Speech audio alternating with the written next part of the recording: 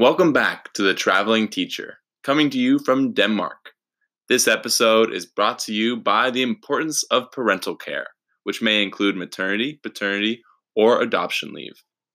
Of the 186 countries examined in the Hyman McNeil study, 96% offered some pay to mothers during leave, but only 44% of those countries offered the same for fathers. Shockingly, the United States is the only high-income country and one of only 8 countries in the world that does not mandate paid leave for mothers of newborns. The U.S. must remedy this. What put me down this path? Learning about it from our teachers today. I had the privilege of being in both classes where students took the heavy lifting of examining complex concepts like the American dream and the comparative U.S.-Denmark welfare discussion, and created lessons to teach each other about it. Listen in for our examination of Denmark's school system.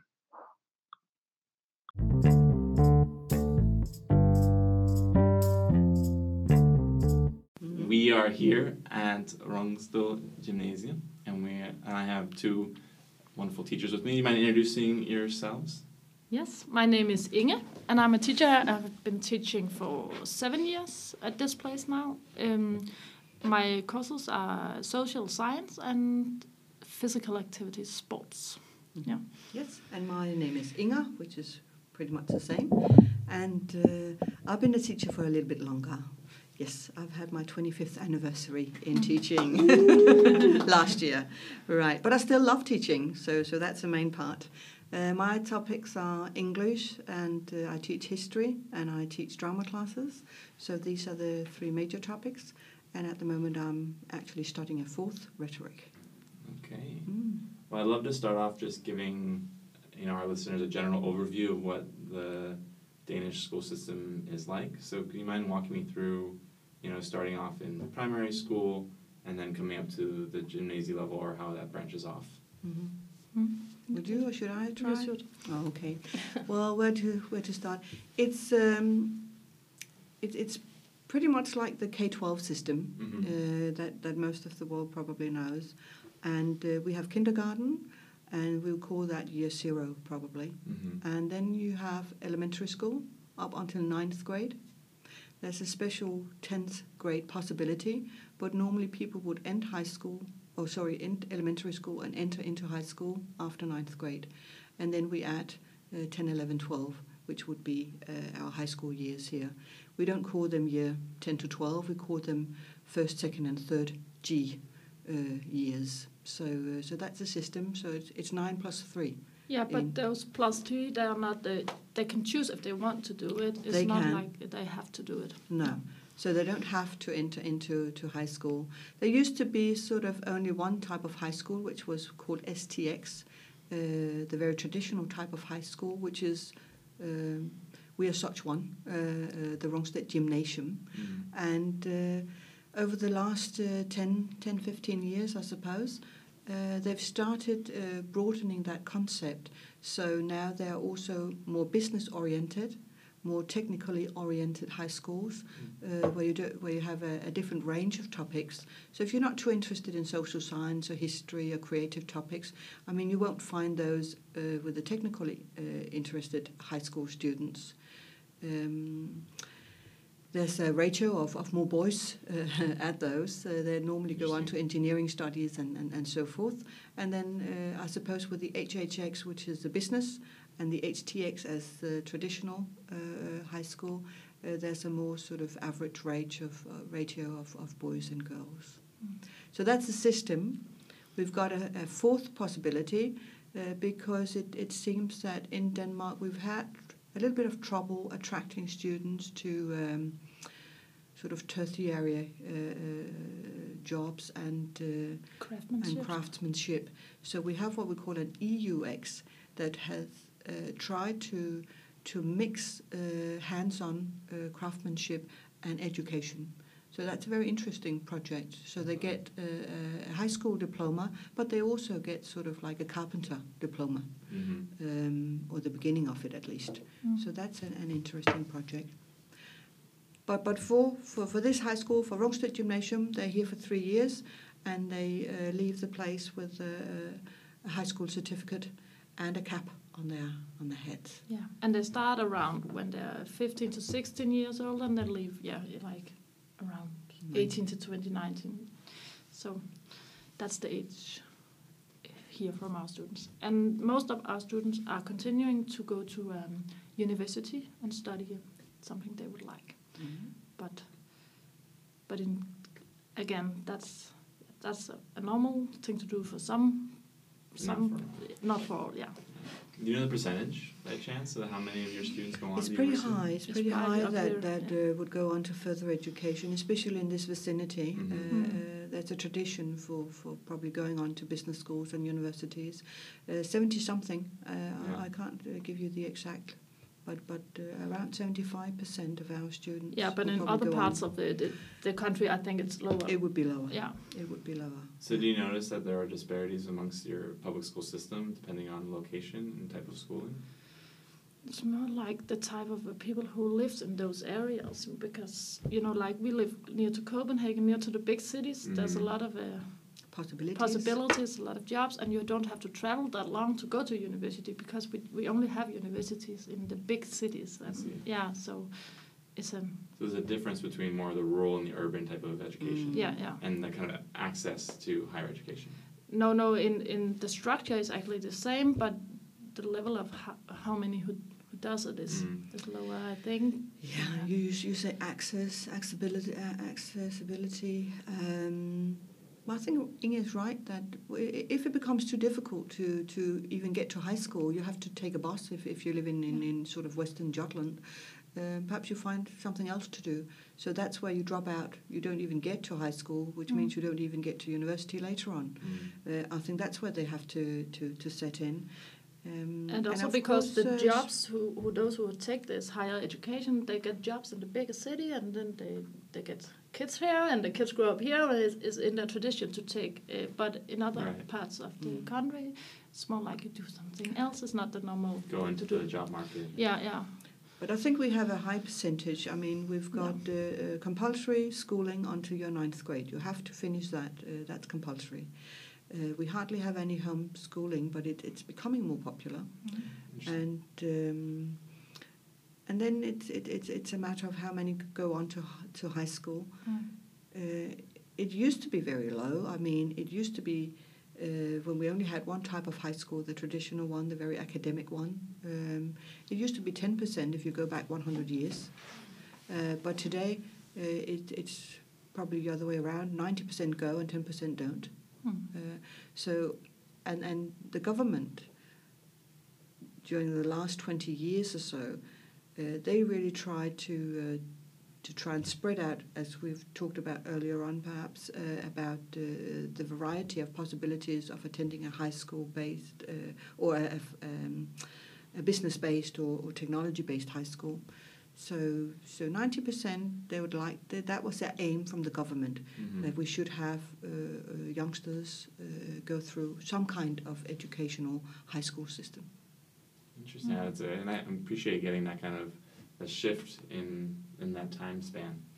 I'm curious how also the private school system works in this country. Is that something that you're noticing is impacting the? Yeah, the private schools, they have the same structure. I think the 9th grade, the first 9 years are some schools private, and then they have some private high school, gymnasium, like our school. But it's more common that those first 9 years, there are more private schools than there is private gymnasiums. Or public schools. Or public schools. Or private. Oh, you mean private schools? Yeah. Yeah, private schools. There are hardly any private high schools. No, there's not. No. But there's a lot of private. A lot. There is some private schools, especially in this area. Yeah. I mean, also because people are fairly affluent. They call it the whiskey belt area where we are living here. Not that that's a positive characterization, but it just sort of goes to say that they have money to spend on their kids if they want to, and some of them would like to spend it on private education. When that is being said, Denmark is known for having high quality in their compulsory or in their sort of ordinary elementary publicly financed elementary schools. Yeah. And My own two schools. kids went to the elementary school next door. Yeah. I could have paid for them if they wanted to attend some of our private schools in this area, but chose not to. Actually, I'm right now taking the choice this week for my son who's starting school after next year. But I'm not sure what to choose yet because I'm so. My heart says he has to go to the elementary school because I love the system we have in Denmark and I love to support the system and we have those good elementary schools. But actually tonight there's a meeting at the private school and we're going to hear about it. And actually I'm kind of afraid of it because I'm afraid I'm going to like it too much. Actually, I'm going to choose it. But because I'm a person who has never thought that my son should go at a private school. Yeah. But maybe he is. I don't know. But because I don't know. We'll but see. but normally I really love the Danish welfare system and the system we have. I think it's good in many ways. Wonderful. Yeah. But now it's my I don't know. It's a difficult choice. I will keep you updated. I'm excited to hear what happens. We need to get an update. Yeah, next week it's a public school who's there's the meeting. And then we have to maybe that will persuade you. Yeah. So they have their open house. Yes. Well, I'd love to dive into your classrooms. It was really nice to be able to go into your classroom earlier today and see a presentation on the American Dream. That was really interesting. So I'm hoping you can just give me a little overview of like what you teach, maybe your class sizes, and some of your favorite like teaching practices that you implement in the classroom. Should I? The class you visited was the third year senior class, and they have in their third year curriculum that I have to see to, I have to attend. So that's a bit more strict than probably any of our other curriculums. So we've seen to Shakespeare this year, and we've seen to a novel. They need to read a full novel. As to Shakespeare, because it's more difficult for them, of course, to open up a language like that and get to know about it. It's more teacher-oriented. The practice there is more that the teacher is in charge, and the students commit to the task, whatever the teacher decides to do. But I think most of us like it with the students taking part far more, and they can do so in a senior class. And then also I think we have to take into consideration how long are our classes. Years back it used to be that they would have 1 hour classes or even down to 45 minutes, and then they would have 8 classes per day. So they would sort of jump from history to geography to social science and have PE, and I mean their day would just be it's a lot of schools like lots of things to attend to, and then we changed it. So classes became fewer in one day, and we turned them into modules, so they have 90 minutes, 1.5 hours. So you actually get to see them for a longer stretch. Plus, only they have to do homework for 4 different subjects per day. And I think that makes a difference. Yeah. And to the students, it gives them a bit more harmony, and it's a bit more balanced to them. And hopefully they're prepared for your class when it's like that. And when you have 90 minutes, you simply need to sequence your classes. The didactics of it would be that sort of in general, I think surveys say that a student can focus max for 20 minutes or so. Right. Then you have to change the ball game. So I think I bear that in mind pretty often, that there need to be activity change every 20 minutes. And being a drama teacher, I swing in my bits and pieces. I like to get them upstanding. I like to bring them to a different classroom, for instance. So, I mean, while we did the Shakespeare topic, one of the tasks would be to go and fool around speaking like Macbeth, or changing it into rap sentences, or doing whatever, paraphrasing, to make them understand the text better. And we had great fun doing that. And then perhaps back and sit again and analyse a specific sort of part of the play. What is Shakespeare trying to get us to do here, and find the literary devices and all the things that they do have to attend to, but split it up like that. Very engaging, dynamic in that sense. Yeah.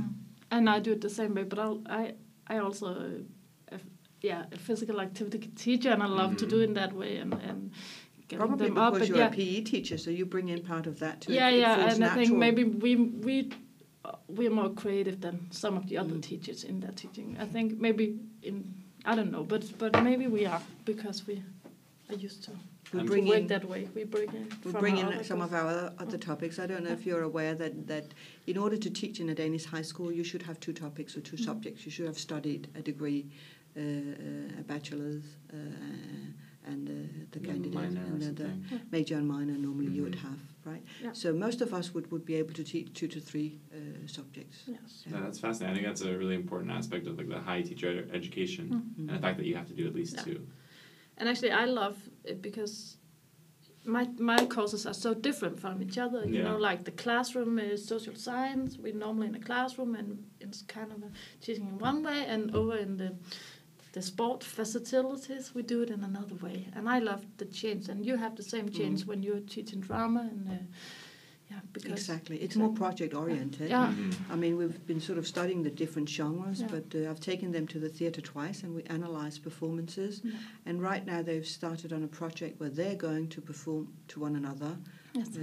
One group is doing sort of Greek theatre tradition, another one is doing the Commedia dell'arte, and we have one group doing sort of what we call the naturalistic era with Stanislavski, and then the last group is doing modern theatre with performance and impromptu work.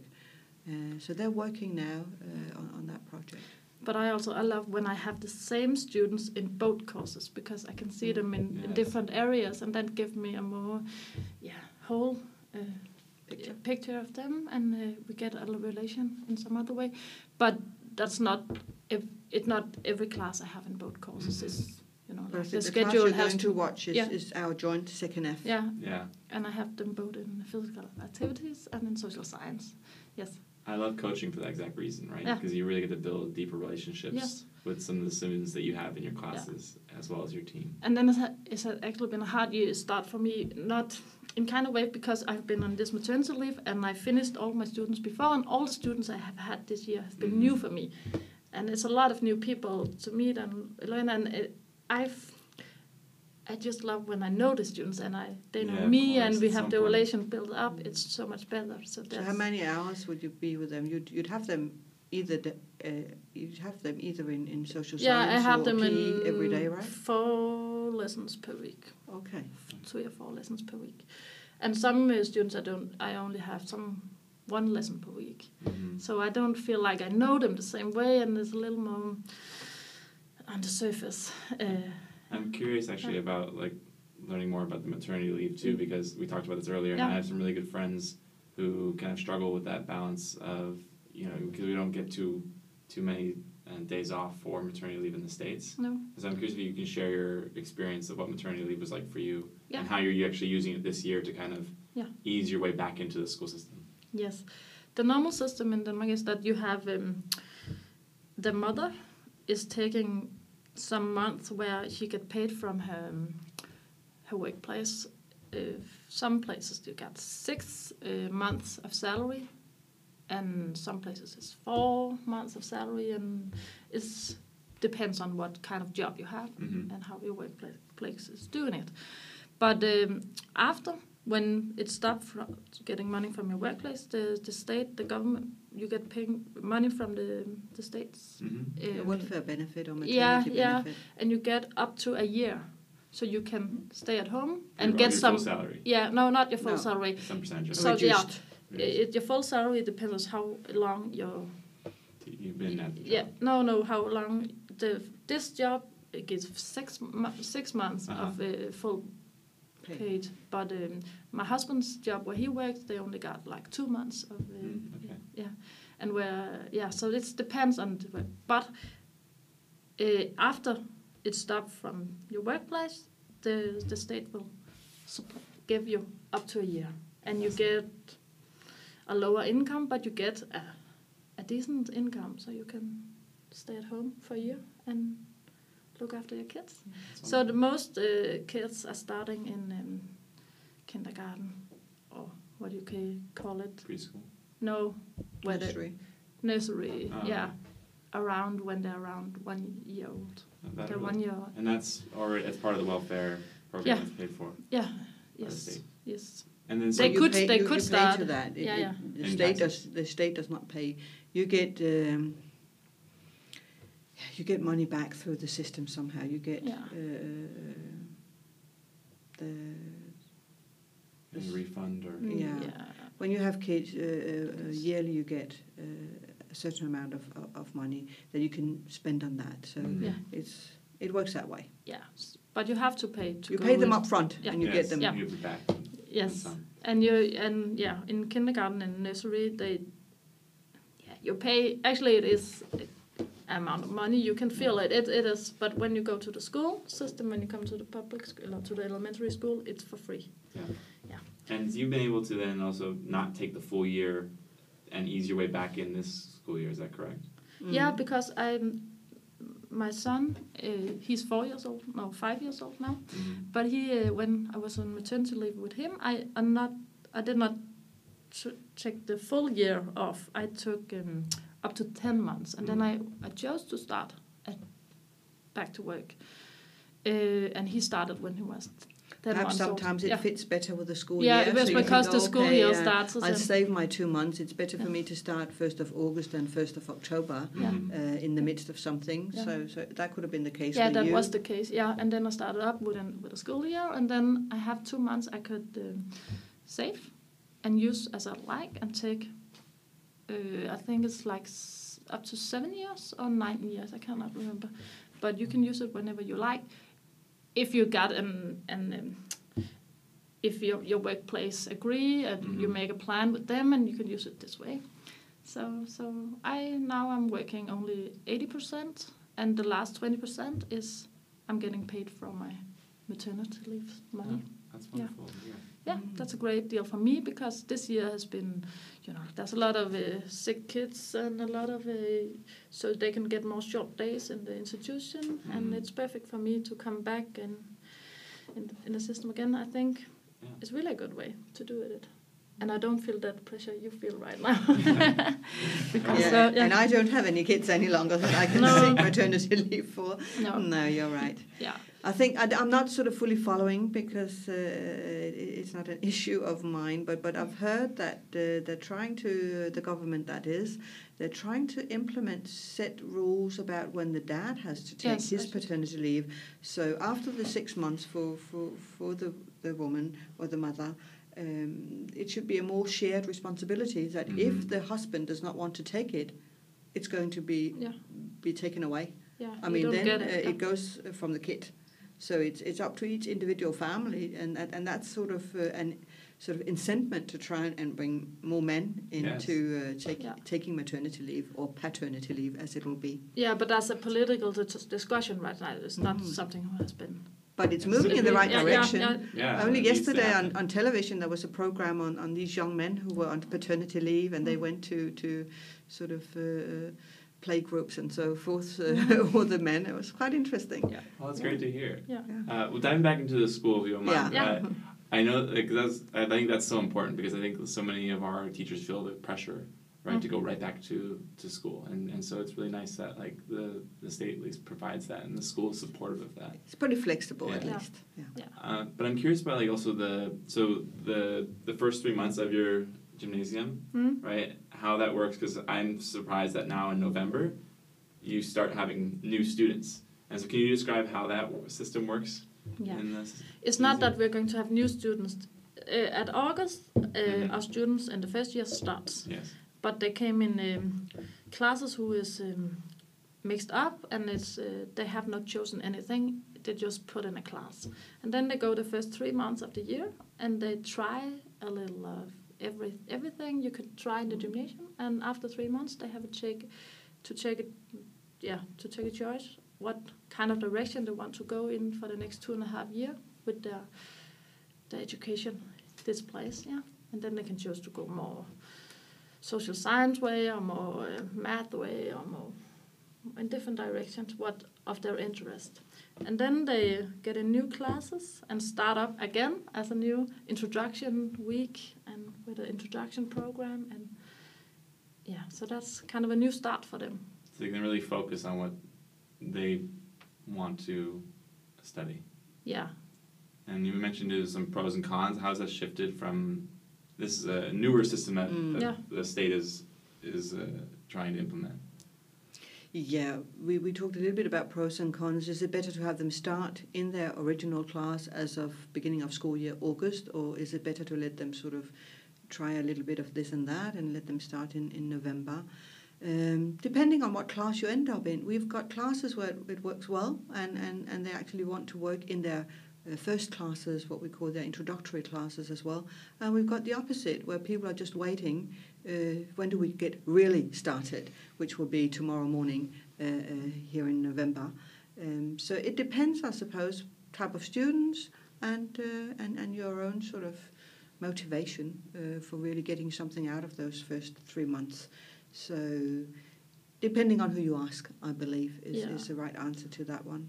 But I have made some change for the teachers as well, because we have to teach in totally the same way the first 3 months, because the students more curriculum based.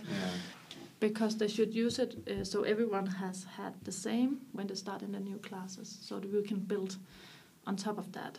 And then you get more autonomy once you get to go into the later half of the first year and second year and third year. Oh yeah, definitely.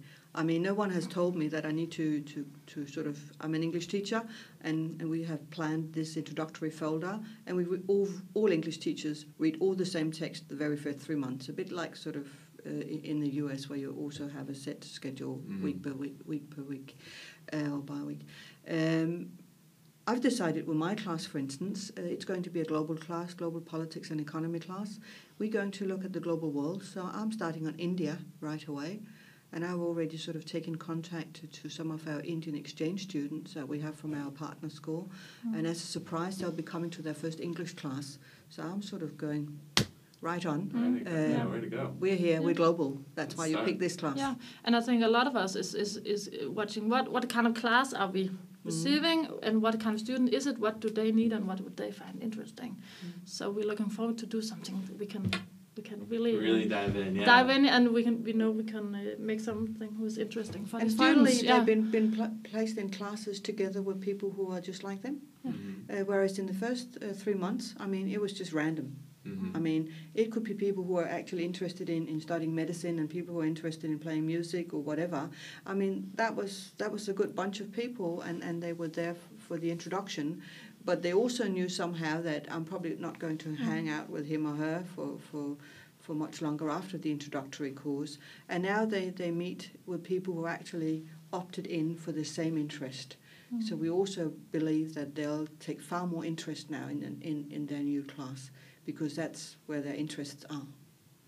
And then the teacher has a free choice of planning, but the students still have to follow a whole bunch of compulsory topics, and more so here in the traditional high school system than you'll find in other systems perhaps. Yeah. They do have to take history, they do have to take religion, they do have to take ancient history, they do have to have a sample of natural geography and biology and chemistry and so forth. So they definitely need to apply to that. I love hearing about like the global perspective too, and the fact that like right away you're jumping into India and like really engaging the students. And I know that you have is it for every student that they go on a trip, whether somewhere in Europe or somewhere further on in their second year? Can you describe what that experience is like? We have a trip in the second year. They have a trip for a week where we go to somewhere in Europe, or some classes, the global classes, go overseas. They go to India, they go to China, to the States, somewhere like that. But they have to pay as an extra. You have to pay themselves for these trips. But they know when they start that everyone is going on a trip like this, so they have to put away some money so they can pay it. And is it focused on their interests? Like, so if there is a geopolitics, that's what they'll be on that trip more for, and if it's music, they're more for that trip, or? But it's more like they don't choose the trip. The teachers who has the class chose the trip, but the teacher chose a trip who is related to the interest in the class. So you can go somewhere and you can focus on that kind of activities. Who is Last year I went to Edinburgh as an example, and I had this class. It was a biotechnology class, and the biotech teacher, of course, wanted to do something related to biotech. And luckily, as we all know, Dolly came from Scotland, so we went to Natural Museum of History and saw Dolly, and she's posing there now. And they'd done something on genetics and of course studied that. And Scotland is also known for other sort of biotech studies. And I tried to... writers too. And writers too, exactly. So that's where I came in. So biology, or biotech and biology and English, we made that common tour to Edinburgh. Yeah. And this year next year you're going to Dublin with a class who's more like a business oriented, and then you're going to visit a lot of Google and some business places and something who's more... Yeah, we're planning it at the moment, but I'll probably sort of draw the history card a little bit more there and look into 1916 Easter Rising, and also we're going to visit a prison and some of the sort of more sort of touristy sites, I suppose. Yeah, Kilmainham Jail is one of the very common places to go. But we also have some classes, or we had some classes who was kind of like a physical activity was their main course interest, and we go to Morocco and for a week and in a surf course. Yeah, that's really so fun. the trip is different from class to class, and the teacher planned it as they like, as they think that it would be interesting for the theme the class is working with. So we've had classes, I think, in PE, Wernersen and who was it? They took one of our PE classes biking around Sicily, didn't they? PE, what do you mean? The Randy Sun was in that class, PE, physical education. Oh, yeah. They were... Probably while you were away then. But that was quite an interesting trip to bike around Sicily. It was very personalized. Yeah, that's personalized. Yeah, trips. And really engaging in different ways. And that's actually a really good thing. We have a person who sits in at the office helping us with planning the trips. And if we say you would like to go to Dublin and we should see this and this, she arranges the tickets and... So it doesn't have to... The onus isn't all on you to organize all those details. No, sometimes we have the contacts, I'd say, and then we help her out. But overall, I mean, if it's a trip in Europe, I mean, she could book tickets to Edinburgh and Dublin just as easily. It becomes a bit more complicated when we're talking about global classes because we have contacts out there that we do. But it's a big help for us, for the teachers, that we don't have to do all the practical about it. But we have to plan what is the fun to do. So I think when we started the global project 10 years back, we just had our anniversary. It was sort of a way of trying to tune a study line into a certain identity. And it's actually become so that the entire school has become more known for being global overall. So all classes are global to some extent. And I mean, being global is such a broad term that you can put anything into it. And you could have climate as a global theme, or you could have the UN Sustainable Goals, the SDGs. So anything goes, so to speak, to be global. But if we're thinking in terms of didactics, I think what was special about the way we introduced the global classes would be that we were activity-oriented, meaning that we introduced camps. I think we were the first study line that introduced camps. And it's not sort of tent camping outside, but a literary camp, for instance, and we would have 2 days where we would have our students discuss a certain topic of global interest. And so it became popular that the first-year students, they would have a rhetorics camp. We would have someone from the outside come and tell them about how important it is for communication and teach them about rhetorics, and we'd do debate afterwards. And they'd learn how to discuss pros and cons, and they'd be far more independent. And they could use that as a strategy when they got into classes, so they'd be more willing to sort of look at an argument from both sides. And then in their second year, Typically, we would have another camp. For many years, it was about entrepreneurship and innovation, and we looked into Africa. How can Africa become more entrepreneurial? What have they already done? And they would do innovative ideas of how they could sort of build up their own business, and the concept of aid to trade instead of just giving aid, turning aid into trade and being self-sufficient was part of that.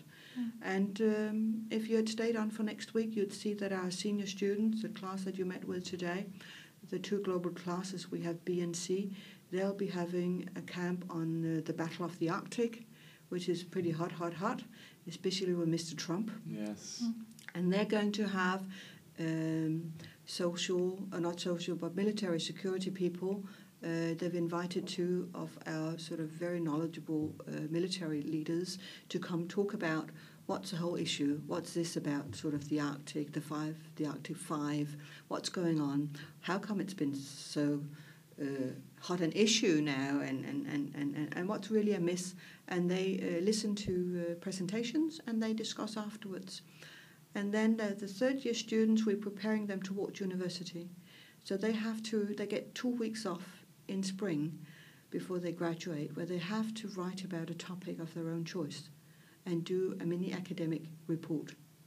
And some of them, most likely, will probably write about sort of the Greenland issue and the Battle of the Arctic, and they'll take their starting point in one of those camps, and then they can use it. Other students may be interested in one of their study tours. They've been to China.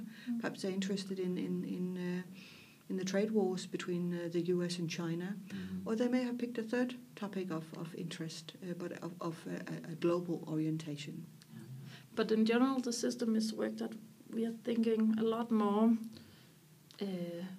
courses together and work together. So they should write in 2 kind of courses. They should write, for example, in English and social science, and make a project, a report who is combining those 2 disciplines.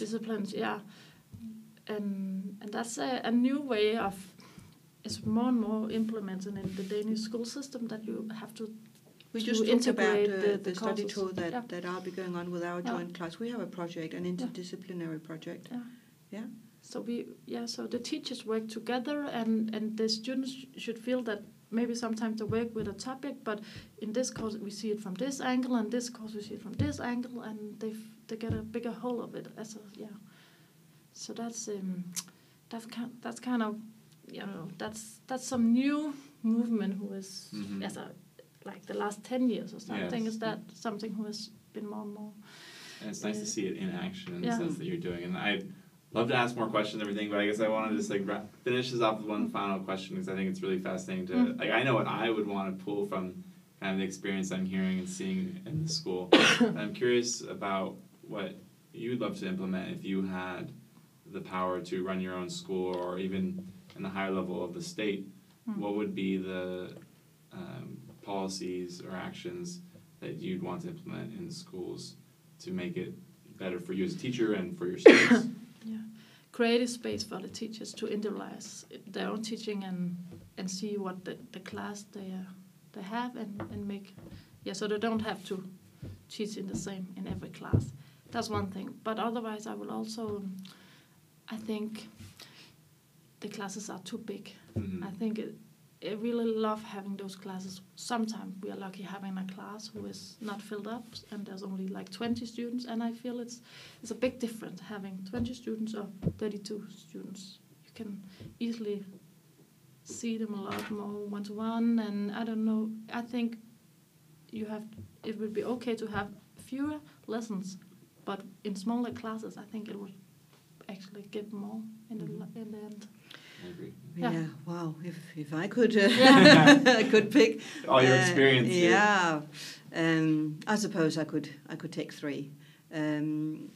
It would be very nice to have the one-to-one back, and one-to-one meaning that you'd have enough preparation time for each class, which would make education and the teaching better for everyone, teacher and student included.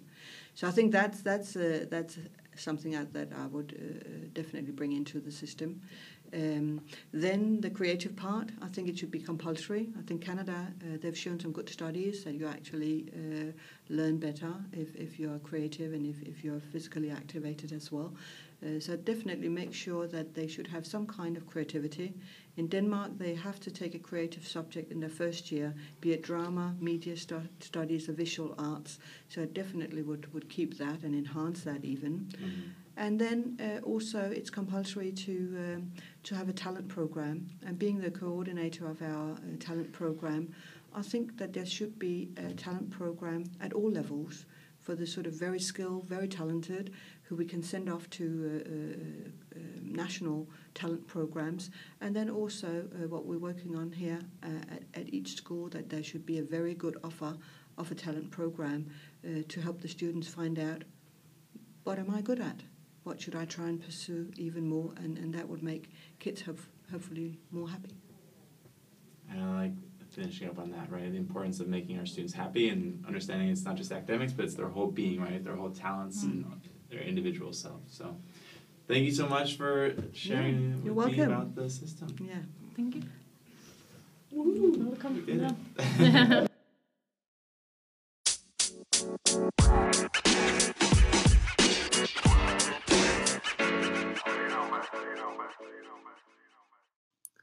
I really appreciate Inga and Inge taking the time to talk to me about Denmark's school system.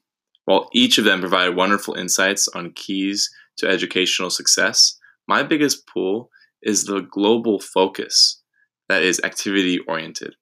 I loved how they introduced camps to spend 2 days to discuss global issues of interest, meet with experts, and debate while learning these different rhetoric styles that will help them in their educational career.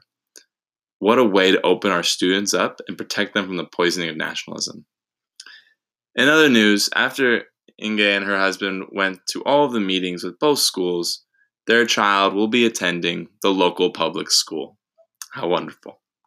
Thank you for listening, and if you're not already, follow me on Instagram at the Traveling Teacher Podcast. Leave comments and questions to your heart's content. Class dismissed.